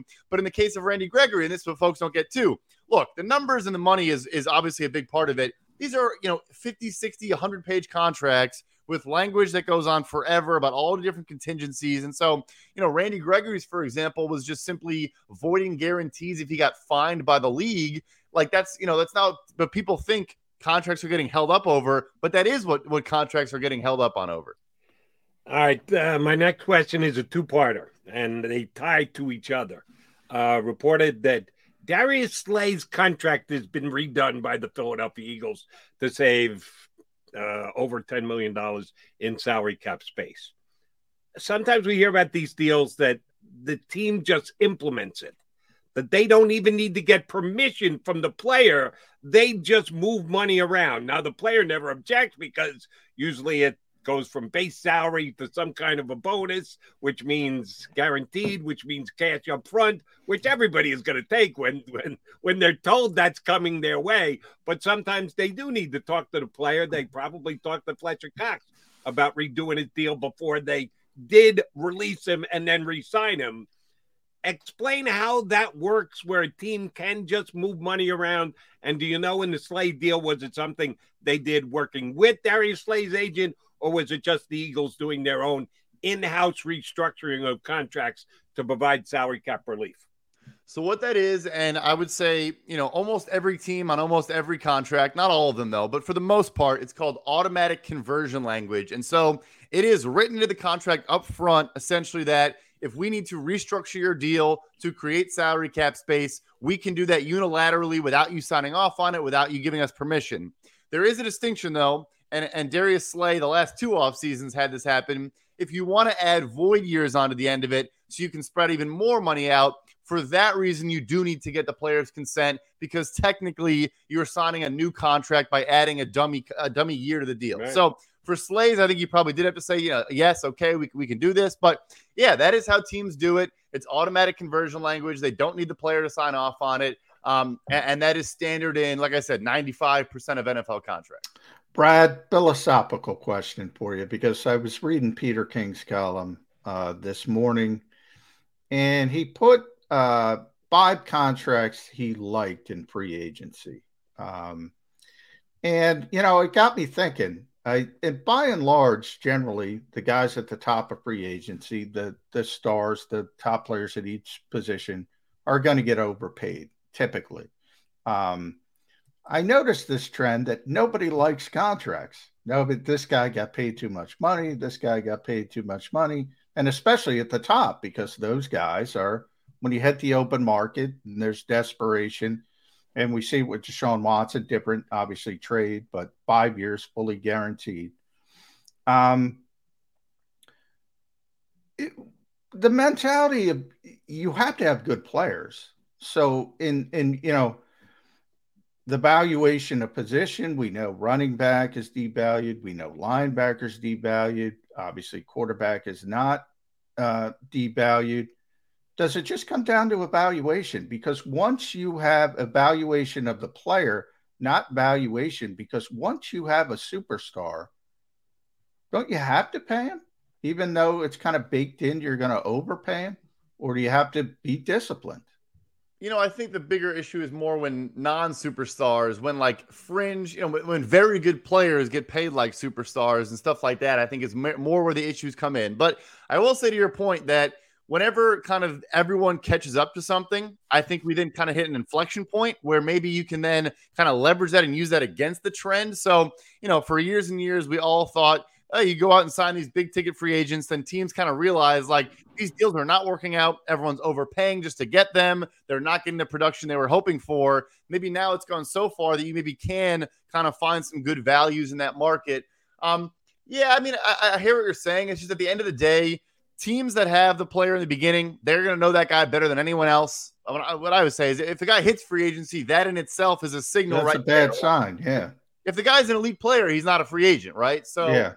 Teams have too much control in this league to let that happen. But I hear you. Maybe we now have reached the point where if everyone thinks that, then you probably could actually sign a top-of-market guy, and it won't be as bad as it used to be. Brad, a quick story for both you and John that kind of frames the question/point that I want to make. Doing a radio show 30 years ago, 20-some-odd years ago, I had Bobby Clark on as a guest, and I asked him about a free agent signing by another team. And he said to me, I'm not going to allow another team to dictate the salary structure of my team. And I just kind of rolled my eyes and said, well, Bobby, you may not like it, but oh, yes, that salary structure has just been changed because this other team made this decision. And man, did he get mad at me for saying that. He didn't want to hear it, but I felt the need to do so. How is the rest of the National Football League responding today, do you think, behind closed doors to the Deshaun Watson deal? Because, oh, by the way, the bar has just been reset across the entire National Football League. And no matter how much other teams want to say, well, we wouldn't have done that. Well, you're right. You may not have, but, oh, it's going to affect what you're going to need to do going forward. How are the other 31 teams reacting to what happened with Deshaun Watson this weekend? There are some owners that are probably very upset. And to put it simply, like, yes, the 5 years fully guaranteed is now 2 years beyond Kirk Cousins. But the thing that's really is different there is that folks don't know this. If you fully guarantee money as an owner, you have to put the future money into escrow. So the Browns have to put $157.5 million into escrow for Deshaun Watson's contract alone. That is something that not all owners can do. I mean, I'm not going to name owners, but like there are owners that do not have the liquidity and the cash on hand to ever do that. I did it for you, Brad. Mark Davis. There's one. The owner in Philadelphia, that's not an issue. If he wanted to do that, I'm sure he could. I'm sure he would. But that is an issue where it is creating a market that there are clubs that cannot contend in. So obviously it's an outlier situation. And obviously, there's ways to combat that. But you look in the same state of Ohio, if Joe Burrow asks for that contract next year, which he should, Mike Brown cannot do that. Like again, I don't want to speak to the man's finances, but based on everything he's done in his contractually in the past, I don't think he can do that. So definitely, I don't think owners were stoked about the structure there. It definitely changes the game. I think players are going to push now. Obviously, quarterback is its own market and has different things happen to it. But, if you're a player now, you say, okay, well, quarterback is 5 years, but I want fully guaranteed money in, the third year of my deal now as a position player and stuff like that. It absolutely changes things for everyone. Well, you mentioned that name. That's always been an interesting name to me, Kirk Cousins, because he's a good quarterback, but, he gets paid like a great quarterback. And then it's tough to build a winning roster around that type of quarterback. Here in Philadelphia, people have made this a big thing that the Eagles have this shelf life because Jalen Hurts is a young ascending player to build up the roster around him. But man, that window is small, Brad. I mean, this is it this year. And then you have to start talking extension with a player like Jalen Hurts. I mean, you can play out the fourth year of his rookie deal, but he's probably not going to be happy with that, even though he's a stand-up guy. I think they could do it, but ultimately the shelf life is not that long. And then you have to start talking about what's the benchmark now? $35 million for a quarterback in this league? Cost of doing business for an effective starting quarterback? Never mind the Aaron Rodgers and the Deshaun Watsons and the top tier. Are we getting closer to a situation where it's going to be like college and people are just going to turn over quarterbacks? Because if you don't have the superstar, why are you going to pay $35 million for just a guy? 100%. I mean, I think we're seeing that play out right now in real time where teams reacted to, Carson Wentz and Jared Goff in 2016, got the extension after their third year, and then obviously things went straight downhill from there. And I think the overreaction or just reaction to that was, Baker Mayfield and Lamar Jackson not getting extensions last offseason. And now, because both of those guys probably lowered their stock, if anything, last year, we're now seeing the reaction from Kyler Murray. I mean, he put out that statement because he's afraid of the same thing happening. He's owed $5.5 million in cash this upcoming season. I mean, and he's worth, whatever you think of him, he's worth, 5-10 times that. So, yes, I do think teams now realize paying a mediocre guy or a guy that has not shown he can be elite, this big money deal kills you. And Cleveland does not pull off this trade if they had extended Baker Mayfield, which, hey, credit to them. I mean, he was coming off their first playoff win in 25 years and all these things. He was a solid player in his third year. They did not make that mistake. He was obviously not good last year. I think that there's going to be a trend now where we're not going to see the Kirk Cousins, the Derek Carrs, those guys that when they signed their extension was top of market and they were good but not great quarterbacks. I think there's going to be pushback.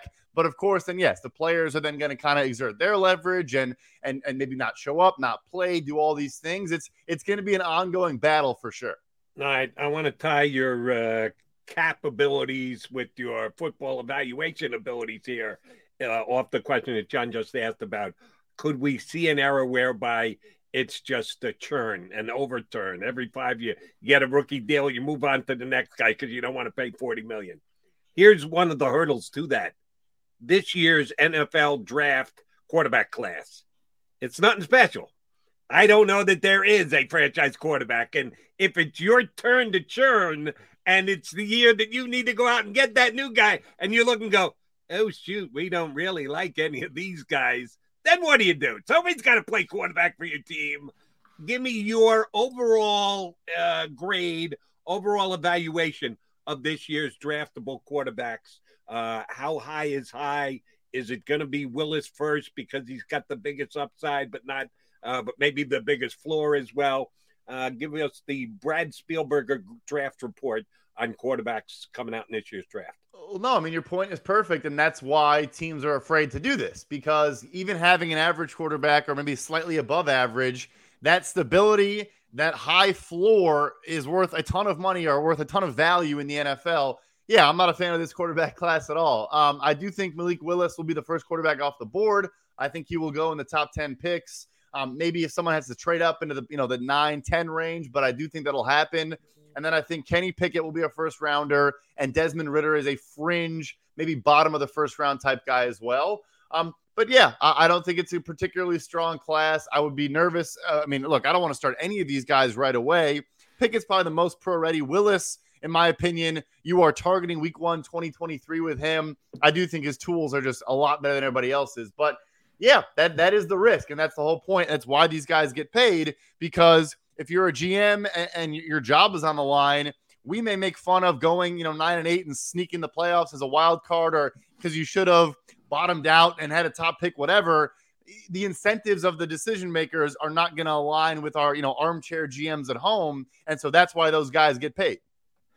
All right. I'm going to pick on a couple players here, Brad, because what the heck? They're making a lot of money, so they can take it. But I'm going to guarantee to you right now that after 2 years, Kristen Kirk and Marcus Williams are either out or they're restructuring their deals.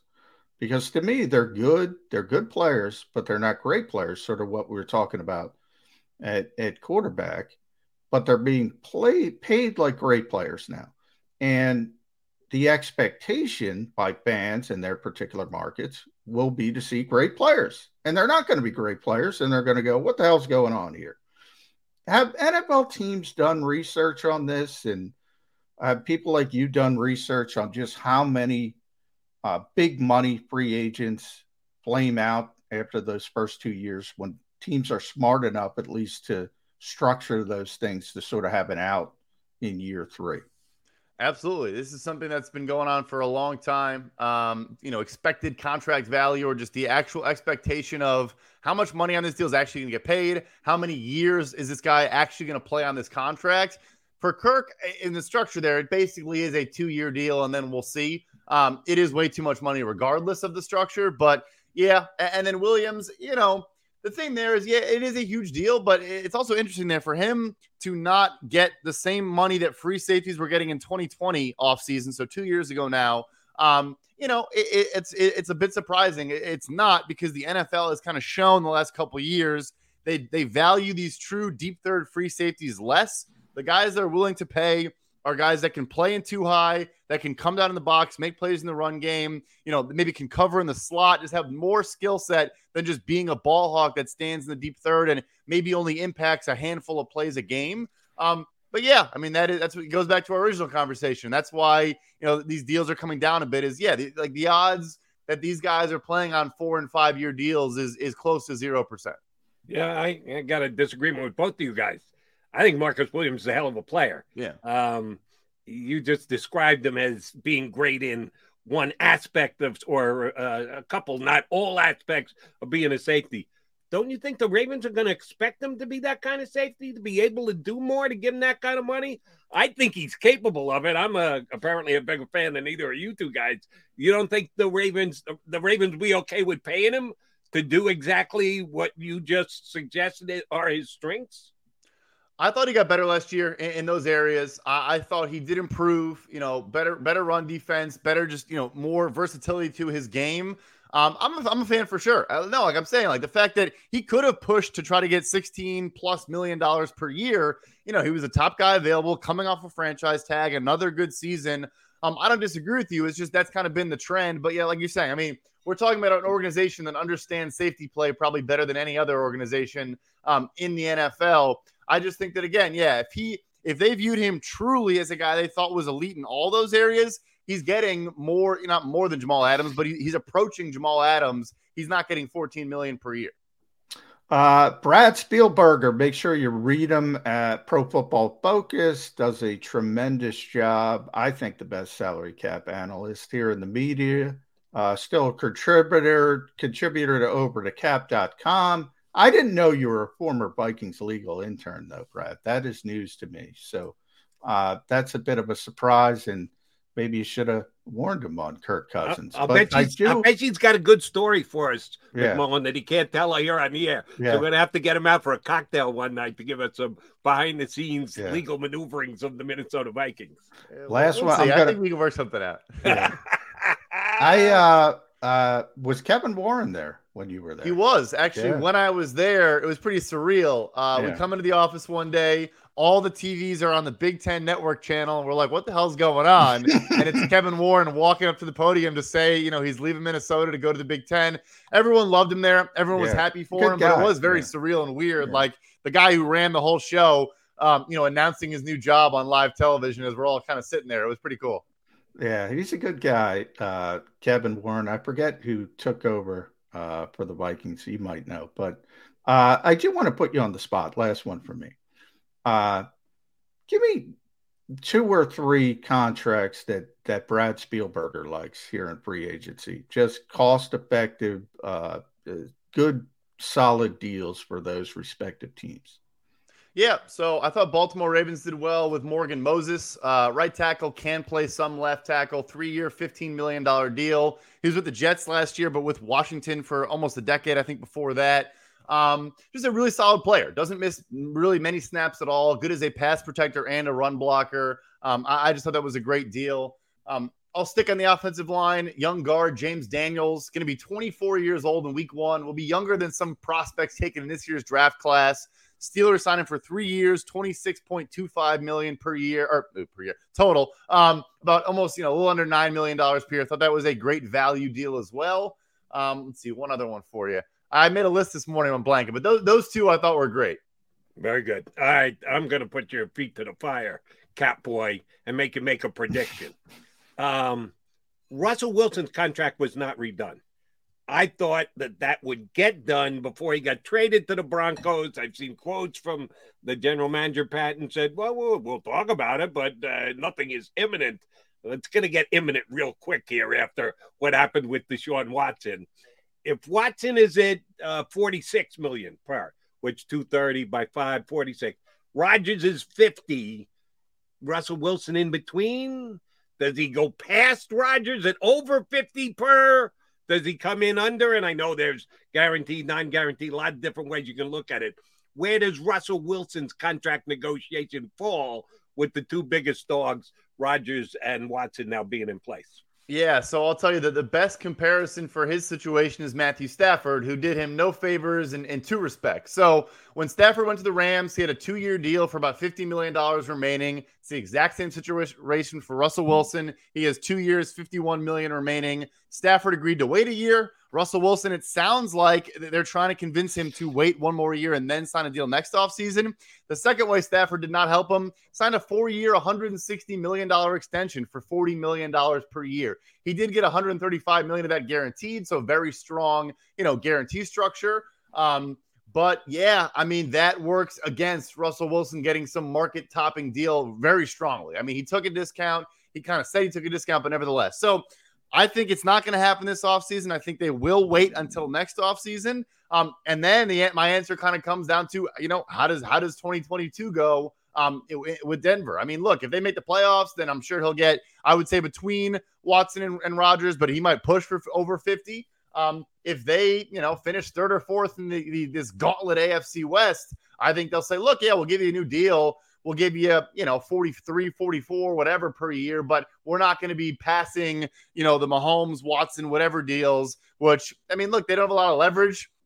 All the leverage lies with Wilson when you trade that much. So maybe he does top 50, but I don't think Denver is going to be too excited about that. Yeah, I think he flexes his leverage muscles this offseason. I think a deal gets done before they ever take the first snap of this year. We'll have to wait and see where it falls in. Brad, great stuff. We always appreciate when you come in. We are going to get you out for that cocktail for the behind-the-scenes Viking stories one of these nights. Thanks for coming on with us this morning. Thank you, guys. Thanks, Brad Spielberger from OverTheCap.com and Pro Football Focus. All right, J-Mac, McMullen, and McDonald coming back. You know what we got to do. We got to put a bow on the show.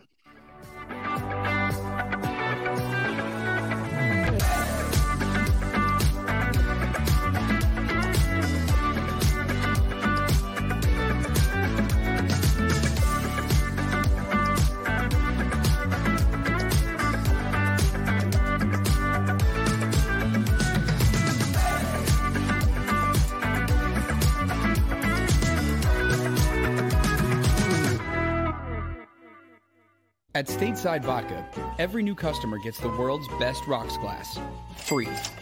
What's that? A rocks glass? You're telling me that bottle is cut in half? You could say that. Holy shit. And you're telling me I can get one of these glasses for free? That's right. One free rocks glass per customer with each first-time purchase of Stateside Vodka. So good, it just disappears. Imagine for a moment that you went to work today and when you came home, you were catastrophically injured. Your life and your family's life. That's what happened to union construction worker Mike Little. I was scared of what the end was going to be, but to be 100% honest with you, I knew I was going to be all right just by talking with Brian. In my heart, I just knew everything was going to be all right. Call the firm and find out why they say, "We got this." Call 215-458-2222. Go for the midnight dares. Go for the memories. Go for the view that goes on forever. Go for the bubbles in your bathtub and in your drink. Go to bed whenever you want. Or don't. Go for him. Go for her. Go for the win.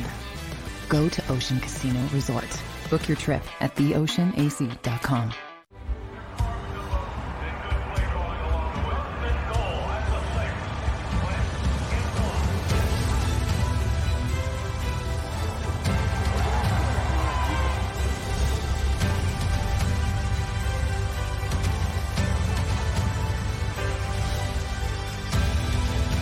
Field of life, First Trust Bank is there for you.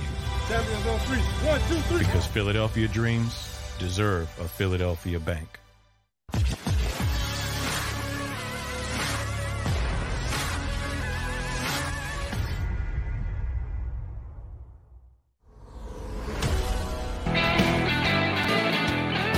McMullen and McDonald, your Mac and Mac guys here on Birds 365. We're running out of show. John, I want to finish on this note. Ties to one of the things I asked Mr. Spielberger about. When a new bar is set, the Browns just reset the bar in quarterback money, $230 million guaranteed to Deshaun Watson. You may not like it, like I told my Bobby Clark story. You didn't like it a little bit, but it's just the reality of the situation. Yeah, other the rules of the game. Other teams do other things, and then you have to react and or adjust. Something happened in the National Football League this weekend, and I want to see your prediction on how the Eagles are going to react and or adjust. The Tampa Bay Buccaneers put out notification that if you are a season ticket holder and you want season tickets for the 2022 season, you also have to pony up for the 2023 season as well. 2 years, a commitment of 2 years, now obligated to get yourself season tickets. And I'm just going to go out on a limb and say that's because Tom Brady's coming back to play for the Bucs this year. So they decided to take advantage of that and make people pay for 2 years rather than one. I think it's a stone cold money grab, and any explanation around it or about it is just spin that I can laugh at. But they did what they did, and it's their right to do it. Anybody can do anything. You're running a team. You can make any rules that you want. And then the fans get to make the choice as they so desire. Philadelphia Eagles by 2025, because all you need is one to open up the door. I remember forever the Jets took a lot of victory laps on the fact that they were the last team to make preseason buying a part of the season ticket package. All the teams in the National Football League, you bought your season tickets, which was just for the regular season game. Individuals for the preseason games. And then one team said, well, no, we're going to include the preseason games into the entire season ticket package. And then everybody else followed suit thereafter. The Jets were the last ones to fall prey and put those season tickets in, so I had to eventually pay for them. So when will the Philadelphia Eagles, like the Tampa Bay Buccaneers, ask someone to buy not one season, but 2 seasons worth of season tickets for any upcoming year? I don't think you have to worry about it here for one reason. The Eagles don't have to worry about it. Now, maybe that you never know what happens 10, 15 years down the road if they have 5 consecutive bad seasons or something goes terrible. Maybe they have to try some things. But I don't have to worry about stuff like that in this market. They sell tickets no matter what, no matter who's out there, no matter what people say. Now, sometimes maybe people don't show up late in the season in a bad year, but those tickets are sold, make no mistake about it. Tampa Bay, difficult market if you don't have Tom Brady. So, yeah, they're trying to leverage that. And, from a business standpoint, you're right. That's probably a good thing for them to do. But the Eagles, they don't have to. They don't have to at this point. Too much passion in this market. And I know we're going to run over, but Jody, if you'll allow me, we haven't mentioned John Clayton. I do want to mention John Clayton. You talk about setting the bar in our industry, in my industry as a reporter. John Clayton set the bar, but he died Friday afternoon. Surprise to most of us. He was still working a week ago, 10 days ago, but this was the nicest man. I don't even care about the reporting, And I always say, John lived in Seattle or Bellevue, somewhere near Seattle. So obviously it's too early for Birds 365. But you know what? If I asked him, he would have came on. I just never wanted to do that. He because it was so early for him. Talk about somebody who would take time, no matter, and obviously he was a big star in this particular, and I put that in quotations because reporters shouldn't be stars, but he became larger than life.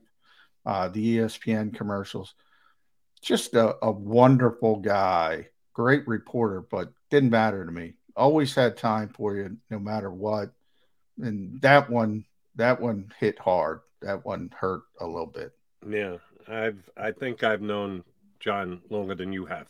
John and I did ESPN radio together before there actually was an ESPN radio. ESPN radio started with just weekend programming before they had Monday through Friday and the Sports Babe and Mike and Mike, which was actually Mike and Tony Bruno first, and then became Mike and Mike. They just used to do weekend programming, and he used to fly me up to Bristol to do weekend shows for them.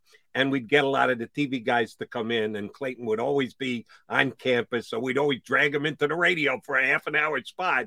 So John and I have been friends for damn close to 30 years. And I reached out earlier in the week, and I got a text back from his sister, which I didn't know John had a sister, or his sister lived close to him. And yeah, I had no idea. But his sister returned my text because I wanted him to get on my CBS show this weekend. And she said, Jody, I'm sorry, John won't be able to come on your show. He's gotten sick and he had to check into the hospital, but thanks for asking, blah, blah, blah. 2 days later, his sister texted me back again on Friday morning and said, Jody, I'm sorry to inform you that after a short illness, we've lost John. Her brother just passed away, and she's returning my texts because I wanted to get John on my show this weekend. I like, not only did I almost well up and cry, I felt bad that I'm asking John Clayton to come on my show, and I had no idea that the guy was sick. He's been taking care of his poor wife for a very long period of time, who's had an extended illness, and it ends up that John loses his life first. It was just crushing for me, and you described him so well. Just a flat-out good dude, no ego whatsoever in the business where there are a whole bunch of egos.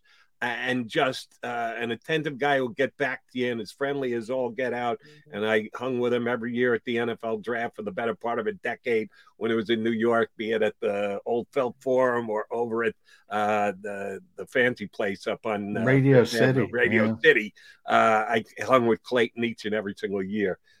Great dude and a phenomenal loss for those of us who follow the National Football League as closely as we do. Thank you for adding that. All right, yes, as John said, we've run a little over today. Thank you guys for hanging with us. We'll be back here again tomorrow with more Eagles talk on Birds 365. If you missed any of today's show on the Jacob Media channel, listen to the podcast on your way home. Available on YouTube, Apple, and Spotify. Man, that sunset is gorgeous. Grill, patio, sunset. Hard to get better than that. Unless you're browsing Carvana's inventory while you soak it all in. Oh, burger time. So sit back, get comfortable. Carvana's got thousands of cars under $20,000 just waiting for you. I could stay here forever. Carvana, where car buying meets comfort, meets convenience. Download the app or visit Carvana.com today. When you need mealtime inspiration, it's worth shopping Kroger, where you'll find over 30,000 mouth-watering choices that excite your inner foodie. And no matter what tasty choice you make, you'll enjoy our everyday low prices, plus extra ways to save, like digital coupons worth over $600 each week. You can also save up to $1 off per gallon at the pump with fuel points. More savings and more inspiring flavors make shopping Kroger worth it every time. Kroger, fresh for everyone. Fuel restrictions apply.